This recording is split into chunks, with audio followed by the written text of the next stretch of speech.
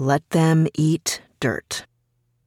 The final stage of Israel's genocide in Gaza, an orchestrated mass starvation, has begun. The international community doesn't intend to stop it. Written by Chris Hedges for the Chris Hedges Report, chrishedges.substack.com. Narrated by Eunice, Wong. There was never any possibility that the Israeli government would agree to a pause in the fighting proposed by Secretary of State Antony Blinken, much less a ceasefire. Israel is on the verge of delivering the coup de grace in its war on Palestinians in Gaza, mass starvation. When Israeli leaders use the term absolute victory, they mean total decimation, total elimination.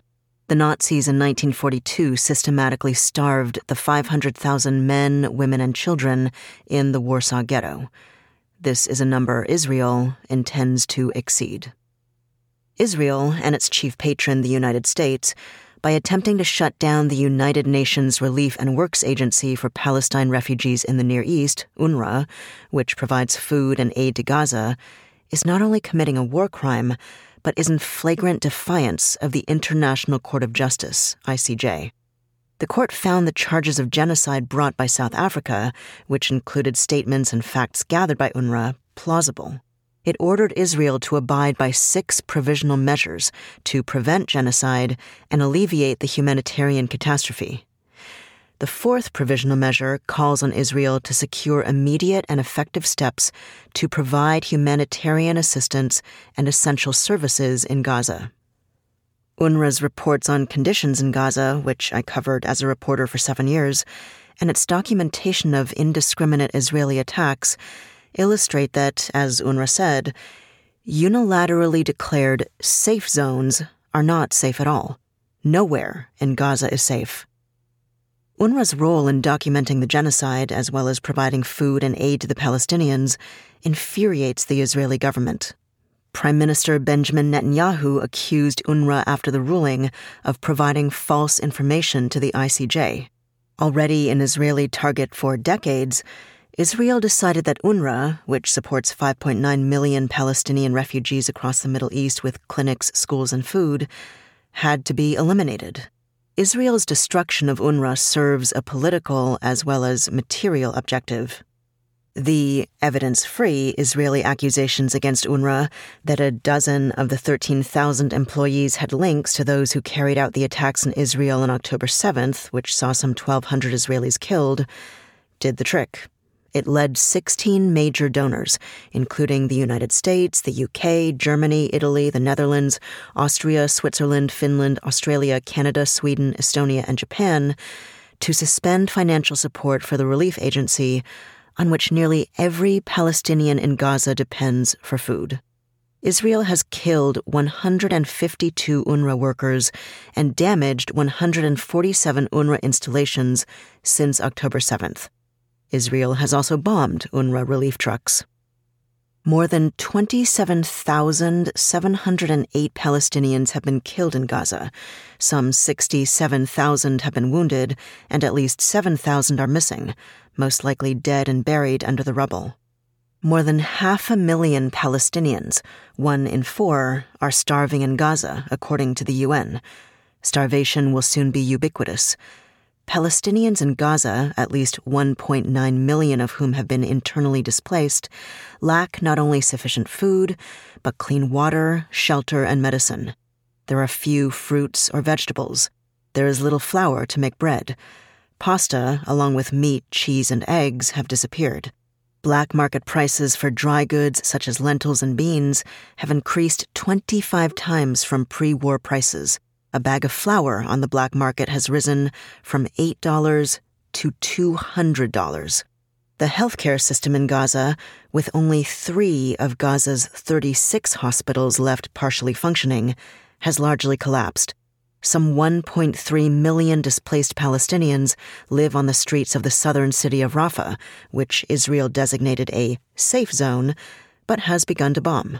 Families shiver in the winter rains under flimsy tarps amid pools of raw sewage. An estimated 90% of Gaza's 2.3 million people have been driven from their homes. There is no instance since the Second World War in which an entire population has been reduced to extreme hunger and destitution with such speed, writes Alex Duvall, executive director of the World Peace Foundation at Tufts University and the author of Mass Starvation, The History and Future of Famine, in The Guardian. And there's no case in which the international obligation to stop it has been so clear.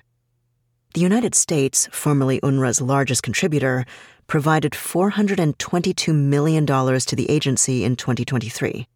The severance of funds ensures that UNRWA food deliveries, already in very short supply because of blockages by Israel, will largely come to a halt by the end of February or the beginning of March.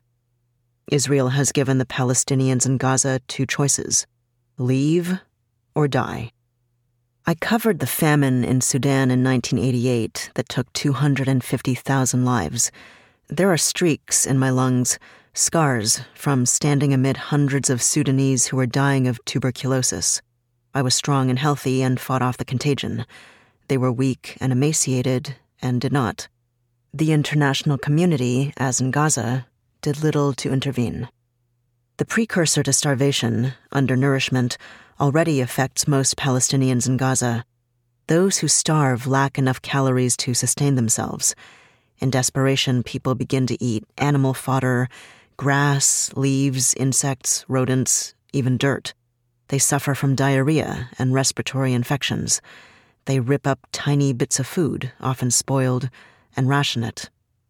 Soon, lacking enough iron to produce hemoglobin, a protein in red blood cells that carries oxygen from the lungs to the body, and myoglobin, a protein that provides oxygen to muscles, coupled with a lack of vitamin B1, they become anemic. The body feeds on itself. Tissue and muscle waste away. It's impossible to regulate body temperature. Kidneys shut down, immune systems crash. Vital organs, brain, heart, lungs, ovaries, and testes, atrophy. Blood circulation slows. The volume of blood decreases. Infectious diseases such as typhoid, tuberculosis, and cholera become an epidemic, killing people by the thousands. It's impossible to concentrate. Emaciated victims succumb to mental and emotional withdrawal and apathy. They don't want to be touched or moved. The heart muscle is weakened. Victims, even at rest, are in a state of virtual heart failure. Wounds do not heal. Vision is impaired with cataracts, even among the young. Finally, racked by convulsions and hallucinations, the heart stops. This process can last up to 40 days for an adult. Children, the elderly, and the sick expire at faster rates. I saw hundreds of skeletal figures, specters of human beings, moving forlornly at a glacial pace across the barren Sudanese landscape. Hyenas, accustomed to eating human flesh, routinely picked off small children.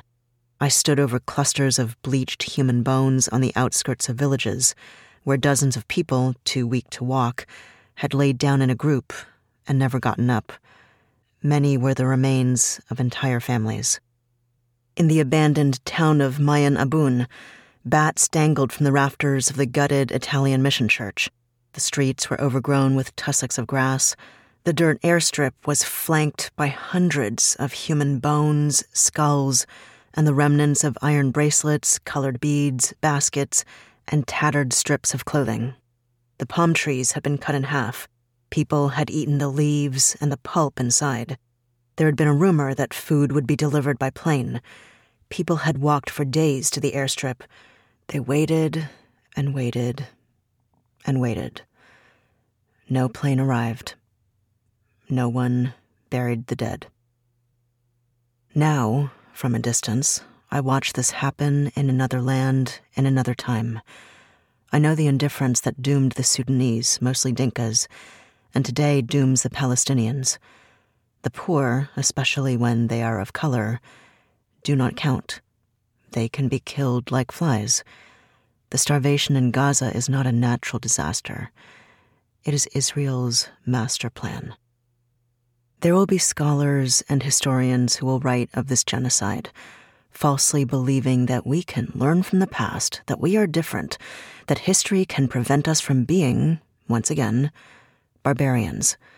They will hold academic conferences. They will say, "Never again." They will praise themselves for being more humane and civilized. But when it comes time to speak out with each new genocide, fearful of losing their status or academic positions, they will scurry like rats into their holes.